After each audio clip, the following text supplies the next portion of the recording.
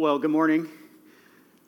I know that's a long video, but I wanted to show it for a couple reasons. One, I could explain the first 39 chapters of Isaiah, but I don't think I could have done it as well or as fast as the Bible Project did it in that video. But second of all, if you're reading with us in Planted and you're using the Read Scripture app, you get to see those videos before every book.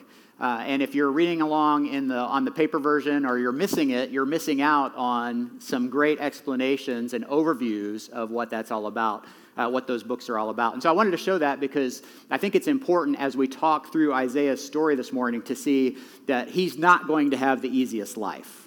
He's not been tasked with the easiest thing by God, but it's important to understand I'm calling this message, I called it The Power of a Simple Yes.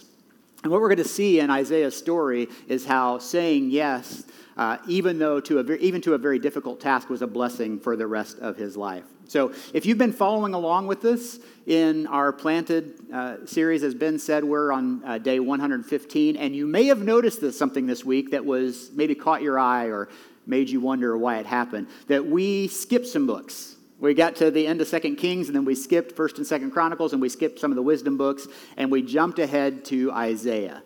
And the reason for that is that Isaiah, along with some of the ones we'll read next, like Hosea and Amos and some of those other books, these are all prophets that were around and happened during the time of the kings. So while we were reading 2 Kings, some of the stuff that we're going to read next was happening at the same time concurrently. So I know it's out of order chronologically, or it's out of order in your Bible, but it's in order chronologically, and hopefully if you're reading through that, it'll make sense in the end. Because what happened at the end of 2 Kings, as the video just explained, it was Babylon marched into Jerusalem. They took King Zedekiah, who was king of Judah at the time, hostage. They killed his sons in front of him, and then they gouged out his eyes, and they brought him to Babylon, and then they broke down the walls around the city. They marched in. They destroyed the temple. They took everyone living in Judah and Jerusalem hostage and brought them to exile in Babylon. This was a very pivotal moment in the life of Israel, and it's why the video was broken up into two pieces. It's why we see the book of Isaiah broken into two pieces. Isaiah is actually going to write about, or the book of Isaiah is actually going to talk about the exile later, but Isaiah wasn't around after the exile, so we'll talk maybe a little bit about that in the next couple weeks, about how that happened. But over the next few weeks, we're going to be reading stories to give us a fuller picture of what life was like before and after the exile into Babylon. And so the first of those we're going to hear from Isaiah. So if you've got your Bibles with you, go ahead and turn to Isaiah chapter 6. If you don't have a Bible, there should be one in the back of the room. I think it's I don't know what page it is in there. You'll just have to look it up. I don't know what page it is in any of your Bibles, quite honestly. It's Isaiah chapter 6 is where we're going to be. Now, the first 5 chapters of Isaiah, if you've read it this week, you know this. They're a vision that Isaiah had. It's a vision. He sees the downfall of Israel coming. He sees a nation that has turned its back on the Lord, and he sees the devastation that comes from that, drought and famine and fires, and it's a vision given from God to Isaiah. And he sees all these bad things happening in Israel, and not only does he see the bad things that are happening in the nation at the time, he clearly sees that all of them could be solved if the nation would just turn back to God. Now, I'm not going to spend much time on that because that has absolutely no application for us today, okay? But what we're going to see is that the people won't turn back to God. The people of Israel won't turn back to God, and because of that, their cities are going to be destroyed, and things are going to get much, much worse for them. So let's see how God uses Isaiah to speak into this moment. Isaiah chapter 6 is where we're going to start. It starts like this. It says, "In the year that King Uzziah died, I saw the Lord." And I just want to stop right there because here we have a couple of really important pieces of information. What comes next, what we're going to read next in Isaiah, happens starting in the year King Uzziah died. Now, historians place this around 740 or 750 BC, 750 years before the birth of Christ. But it's important for us to understand that Uzziah was king for 52 years in Judah. Now, 52 years is a long time. In the last 52 years, America has had 10 presidents.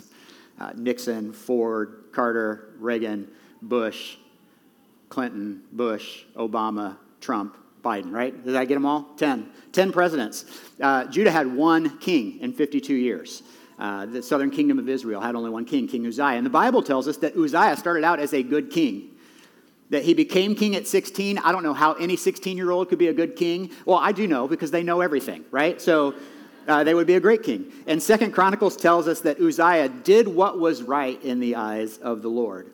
Uzziah had a big infrastructure plan. He was a big infrastructure king. He built walls and towers. He dug cisterns to hold water so that they could irrigate fields in Jerusalem. He did a lot of things to make the nation feel safe and secure and to make their lives better, and grew a very large treasury in the nation. Unfortunately, like we see so many times and we read so many times in 1st and 2nd Kings, the kings that start out good don't often live their entire life that way, and Uzziah was no exception. In his later years, his pride led him to try to play the part of God, storming into the temple and declaring rights that only the priests had. Uzziah thought, well, if the priest can have that right, I'm the king, I should be able to have that right too. And because of that, he contracted leprosy, and he was forced to live the last few years of his life alone, basically in exile from his people, in exile from the palace, and cut off from God. That was how Uzziah's life ended. So imagine the mixed emotions in Judah when King Uzziah died.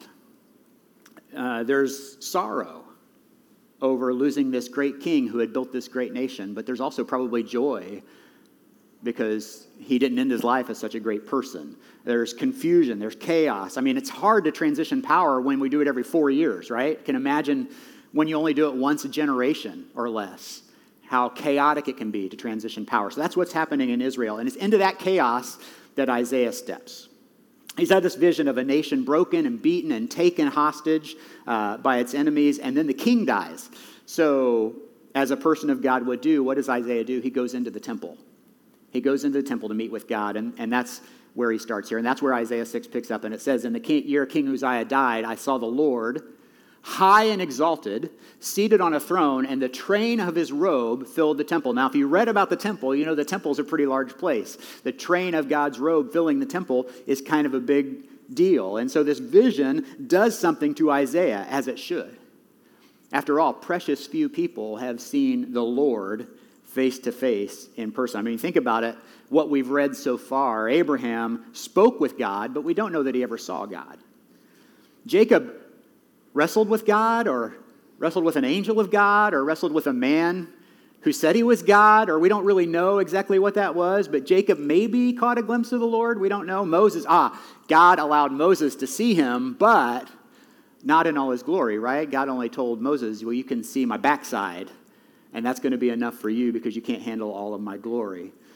If you do, you'll die. And so Joshua was confronted by an angel of the Lord, but we don't know that he ever saw God face to face. But so Isaiah has this vision of walking into the temple and seeing God. He gets to see the Lord in all of his glory, and his train filled the temple. And then he goes on, verse 2, above the Lord were seraphim, each with 6 wings. With 2 wings they covered their faces, with 2 they covered their feet, and with 2 they were flying.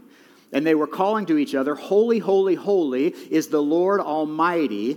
The whole earth is full of his glory. And at the sound of their voices, the doorposts and thresholds shook, and the temple was filled with smoke. Just for a moment, try to picture yourself in Isaiah's shoes. You walk into the temple, which you've walked in dozens or maybe hundreds of times. I mean, just imagine that you walk through the back doors of that auditorium on a Sunday morning, and instead of seeing me on stage or instead of seeing the band, you see the Lord in all of his glory, and the train of his robe is filling this room, and there's so much smoke in here, you think Justin forgot to turn off the smoke machine this morning, right? And you smell the sulfur of the smoke, and these bizarre creatures kind of rise up with 6 wings, and they're saying, holy, holy, holy is the Lord Almighty, and the doors are shaking, and the floors are trembling, and there's so much smoke that you think the place is on fire. I mean, maybe you wish that was you. I mean, I think all of us who believe in God, who follow Jesus, our faith would be reinforced, right, if we got to see the Lord face to face, if we got to see him in person. I think it would.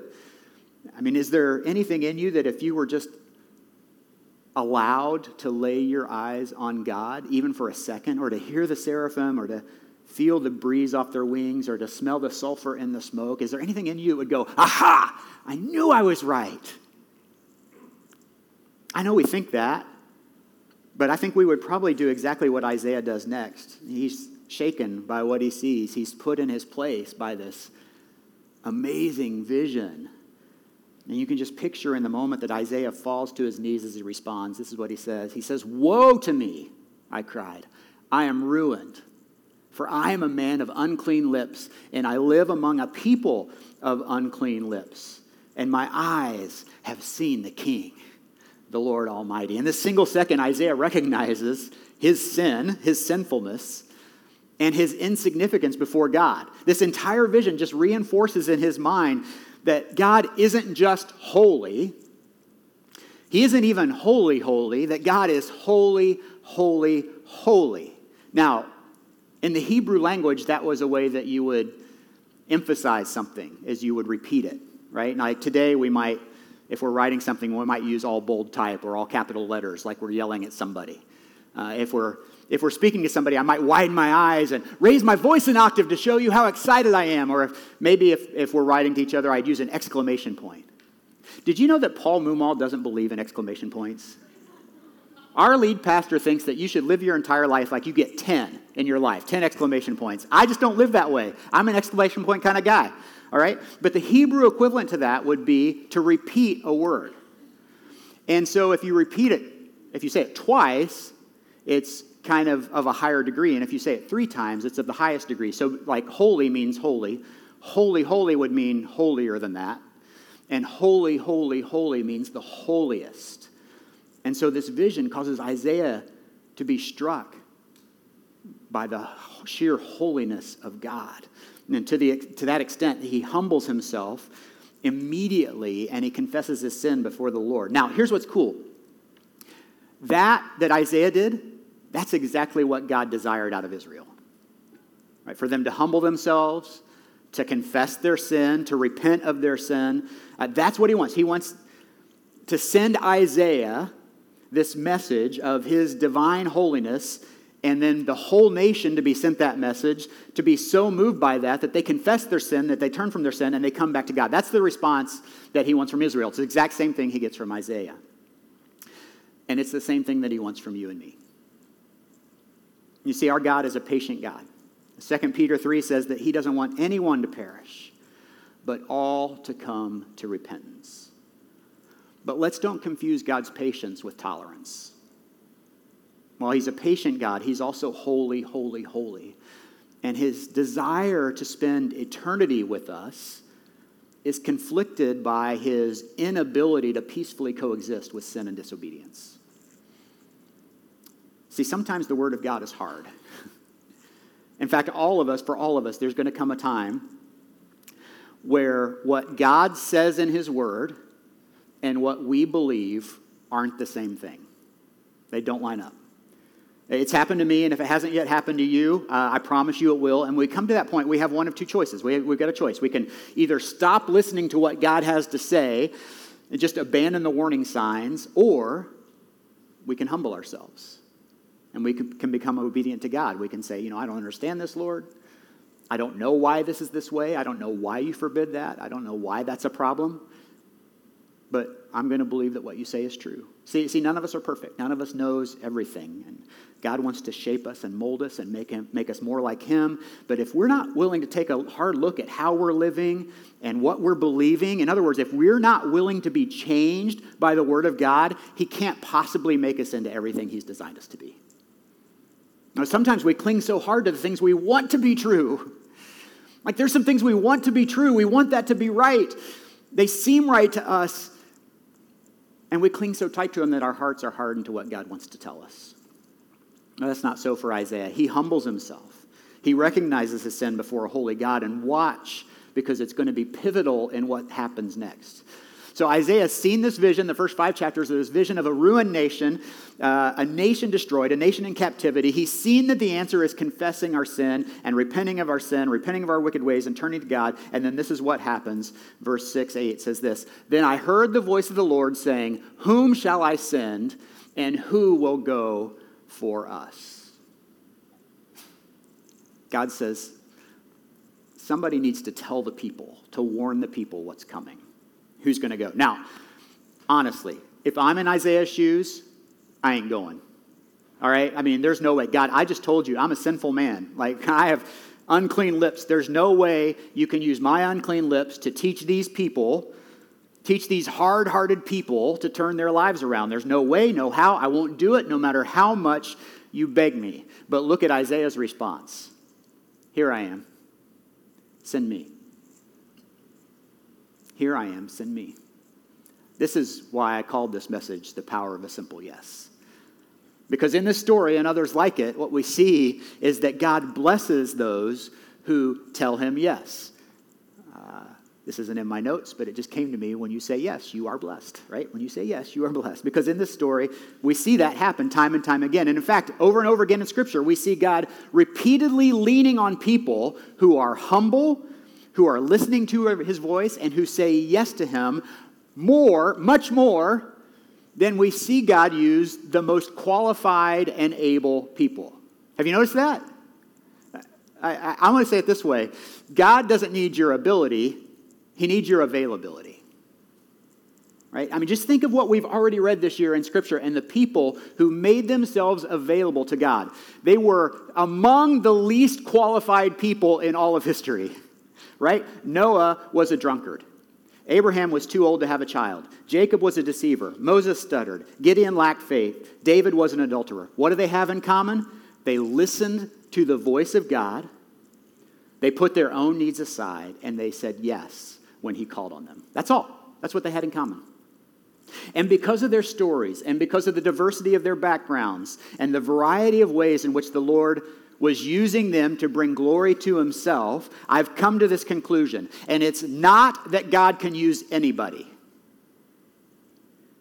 but it's that God can use anybody who humbles themselves and listens to his voice and says yes when he calls.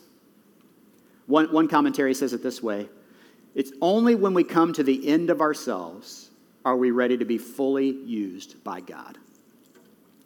You know, in a much lesser way, I've experienced this in my own life. And I'm so excited to be in Noblesville this morning because I've told this story about 10 times at Carmel, and those people are sick of it. And most of you guys haven't even heard it. So I'm so excited to tell you about this. In 2010, I was an executive at a manufacturing company over in Westfield. I had been there for 20 years. I was very happy in my job. I was being very successful. Our company was doing great. And I was kind of asking God what was next. Well, our pastor, Paul Mumal, who I helped hire, by the way, I was on the elder team when we hired Paul. Paul came to me. I'll never forget it. It was October of 2010. And he said, Steve, I was running today, and I had this vision that you are going to be our next staff member at Genesis Church. And first of all, if you are not a runner, you should know that you have very weird thoughts when you run, okay? Second of all, I told Paul, that's really funny. I'll help you find the right person. It's not me. That was what I said in 2010. He said, well, I'm going to be praying for that. But my wife, who's here in the room, always reminds me that she said, yeah, I can see it. But I said, no, Paul, you don't understand. We built our dream house. You know, we were living in this great neighborhood with great neighbors. Some of them are here today. Our neighbors are here. I had a successful job at a great company. I loved it. I had invested my life in this place. I said we'd have to sell our house. We'd have to get all this stuff would have to happen. It's just not going to happen. I'll help you find the right person. And so fast forward, January 2011, I go on my first mission trip to Haiti with our partners, Nehemiah Vision Ministries. Paul's there. Some other friends are there. We go on this trip to Haiti. And I remember I had the opportunity to walk into somebody's house there in Haiti, this woman, Marta. And I walked into her home, and it was this little shack built out of pallets and a tin roof and some cardboard and a tarp. And I walked into this house, and I remember very clearly the Lord, and Marta lived there with one of her daughters and I think 7 grandkids in this little shack. And I remember the Lord very clearly speaking to me saying, Steve, you've got rooms in your house bigger than this that you never go into. And it struck me. It had an impact on me. And I went home, and I started doing my devotional in the morning, which if you know me, you know I'm not a morning person. That's all new for me. But I started reading and praying in the morning, and one day I was in our basement, in our home. I was reading Scripture, and I very clearly heard the Lord speak to me, and he said, you need to sell your house. And so much so that I looked around to see where the voice came from. And I said, what am I supposed to do? We built this house. We wanted to use it for ministry. We wanted to use it for your glory. What do I do next? And he says, just sell your house. So I walked upstairs, talked to my wife. She said, how did your quiet time go? I said, I think we're supposed to sell our house. And she's much more understanding than I am. And she said, okay, if that's what the Lord told you, that's what we'll do. And so in January 2011, early February 2011, we put our house on the market. It was a very difficult time in the housing market. February, we had 0 showings. March, we had 0 showings. First half of April, we had 0 showings. And I remember being down in my basement again, and I was praying. And some stuff was happening at work, and there was, all this stuff happening with the house, and stuff was in Genesis was like growing so fast. But I remember praying, and I said, Lord, I think I heard you say I'm supposed to sell my house. You said that, right? And then how come you're not sending a buyer for it? And again, second time, I heard a voice saying, you need to quit your job. And I argued this time. I said, God, no, that's not how this works. I go find a new job, and then I quit my job. That's how it works. And so I closed my Bible, and I walked upstairs, and my wife said, how's your quiet time today? And I said, I think I'm supposed to quit my job. And she said, no, that's not how this works. You find a new job, and I said, that's what I told him. But we prayed together, and our stories differ at that point, so I won't tell my side because she can't tell her side. But over the next few weeks, I walked into my boss's office, and I said, I think I'm supposed to quit. And he said, what do you mean quit? I said, like, I'm supposed to leave here. And he said, what are you going to do? I said, I don't know. But I think it's going to be in ministry. And it was one of the hardest conversations I ever had in my life. And I walked out of his office crying, and my phone rang, and it was our realtor. And we had our first showing on the house. And this was on a Thursday, and we showed it on a Friday, and they came back on a Saturday, and we had an offer that day. And so then, and we had to be out in 23 days, and we hadn't looked at houses. And so I called Paul Mumal, and I said, Paul, I just sold my house. I have 23 days to get out, and I quit my job. I don't have a job or a house. What should I do? And Paul said, buy a house in Noblesville. We're going to bring you on staff. And so that's kind of how that worked. And I came on staff at Genesis in August of 2011. I've been here since then. So I just wanted to tell you that story because it's one of the maybe very few times in my life that I listened to the Lord. Now, when I tell that story, the number one question I get from people when I tell it in private is this: how do you know when it's the voice of God? Like, how do you know that was God speaking to you? Well, to tell you that, I want to go back to a story that maybe you read a couple weeks ago in Scripture from 1 Kings 19. It's Elijah, the prophet Elijah, and here's what it says. The Lord said to Elijah, go out and stand on the mountain in the presence of the Lord, for the Lord is about to pass by. And so Elijah's up on this mountain, and it says, then a great and powerful wind tore the mountains apart and shattered the rocks before the Lord, but the Lord was not in the wind. And it says, after the wind, there was an earthquake, but the Lord was not in the earthquake. After the earthquake came a fire, but the Lord was not in the fire. And after the fire came a gentle whisper. When Elijah heard it, he pulled his cloak over his face, and he went out and stood at the mouth of the cave. And then a voice said to him, what are you doing here, Elijah? So often we think that God has to speak in these big ways, that there's going to be a flash of lightning or a giant voice from the sky or an undeniable sign written in the clouds, but God often speaks in a whisper. And what that means is that we have to be quiet enough to hear it. We have to be quiet enough, often enough to hear him speak. I've also seen in my life that when he does speak, and when we're obedient, he's much more likely to speak to us again. I mean, think about this. If you have kids, how many times are you willing to ask them to do something before you get tired of hearing yourself ask it, right? I mean, if every day you ask your kids to pick up their dirty laundry off the floor, and every day you see their dirty laundry laying on the floor, I'm speaking hypothetically, of course, this is not from real world experience, eventually you're going to stop asking, right? Because they don't even hear you. They're not listening. And so I find that so many times I'm most likely to hear from God. There are the times when I'm being humble and obedient. And I know that I'm your pastor, but I have to tell you that doesn't mean that I'm always humble and obedient. I struggle with hearing his voice too. But I truly believe, I do believe this, I really believe that no one wants you to hear the voice of God more than God does. I mean, look at this. There's evidence in Scripture about this. Isaiah 30 says this, whether you turn to the right or to the left, your ears will hear a voice behind you saying, this is the way, walk in it. John 10:2, Jesus says, the one who enters by the gate is the shepherd of the sheep. The gatekeeper opens the gate for him, and the sheep listen to his voice. He calls his own sheep by name and leads them out. And then he says this, when he has brought out all his own, he goes on ahead of them, and his sheep follow him because they know his voice. God wants you to hear him. He wants you to humble himself, and when you hear him, he wants you to say yes. So let me just ask you, what's something that you feel like God has been asking you to do, even if it's a hard thing? What is God asking you to do right now? And if you know that he's asking you to do something, why are you not saying yes? Is it because it's hard? I mean, imagine being Isaiah.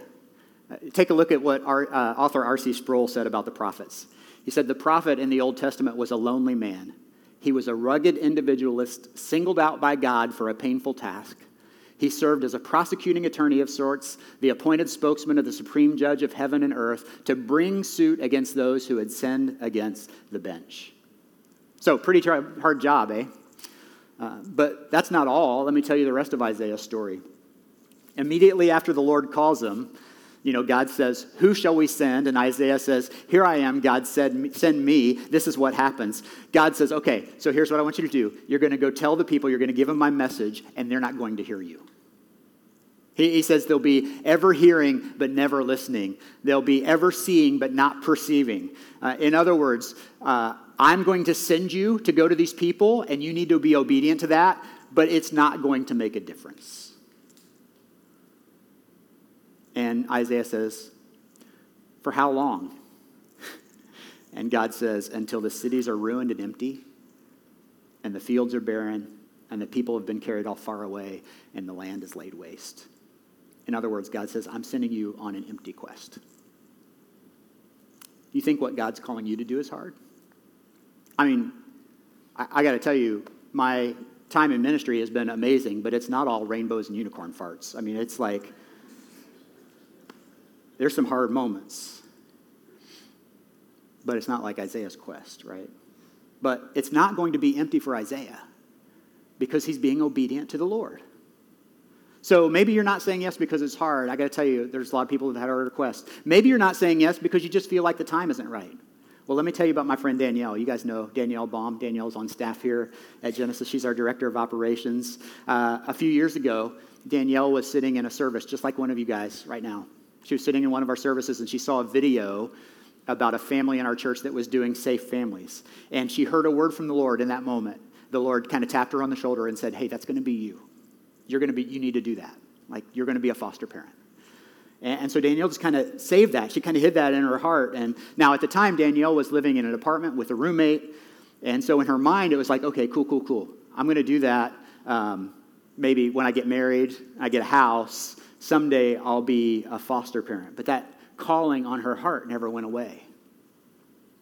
And so over the next couple of years, her roommate moved away, and she bought a condo. And instead of waiting to get married, instead of waiting for that ideal moment to become a foster parent, Danielle said yes to God. And she's been a foster parent now for 4 years. She's been a foster mom for 4 years. She's had 4 amazing kids who she's had the privilege to care for. See, Danielle's availability was more important to God than her ability. Right? So what about you? If you've got a God-sized dream, something that the Lord's put on your heart, what are you waiting for? It doesn't have to be quitting your job and going into full-time ministry. It doesn't have to be becoming a foster parent. Maybe it's something that you think is really small and insignificant.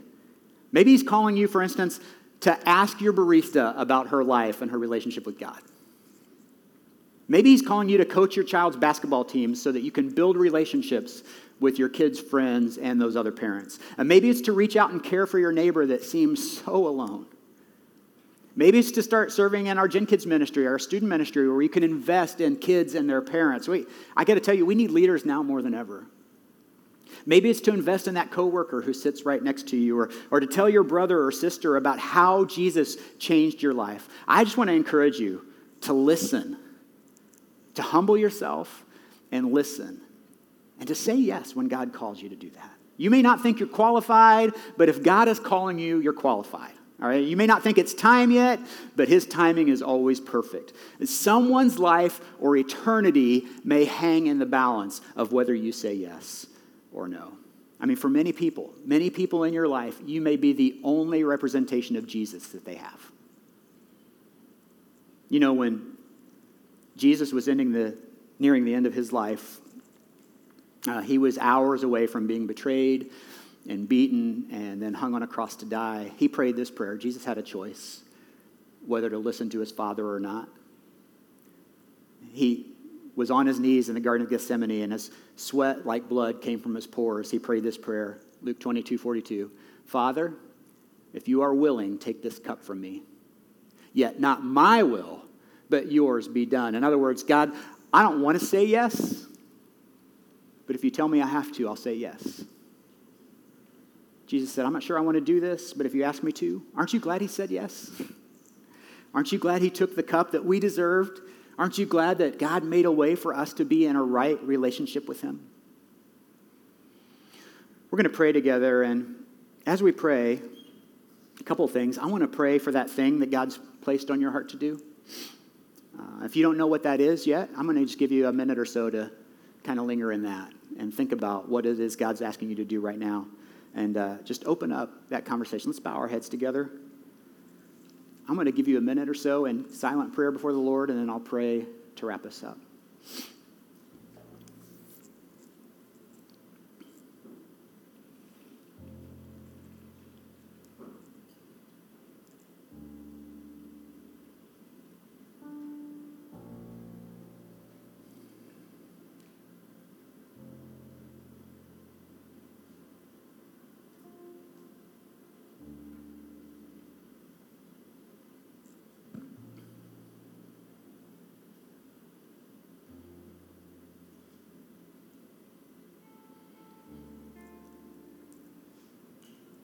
Let's do this. If you're open to what the Lord's calling you to today, let's just say this. Just say this after me. Say, I'm available. Let's say it together. I'm available. One more time. Repeat after me. I'm available. Lord, we're available. We're listening to you. We're listening for you. Lord, help us to quiet ourselves in those moments where we need to hear you in that whisper, in that gentle whisper. Help us to be humble, to say yes when you call us.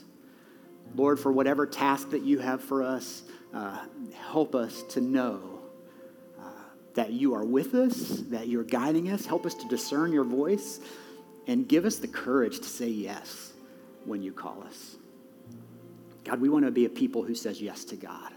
We want to be a church who says yes to God. We are so thankful that Jesus said yes to you to make a way for us to be in a relationship. We want to say yes to you. Pray this in Jesus' name. Amen.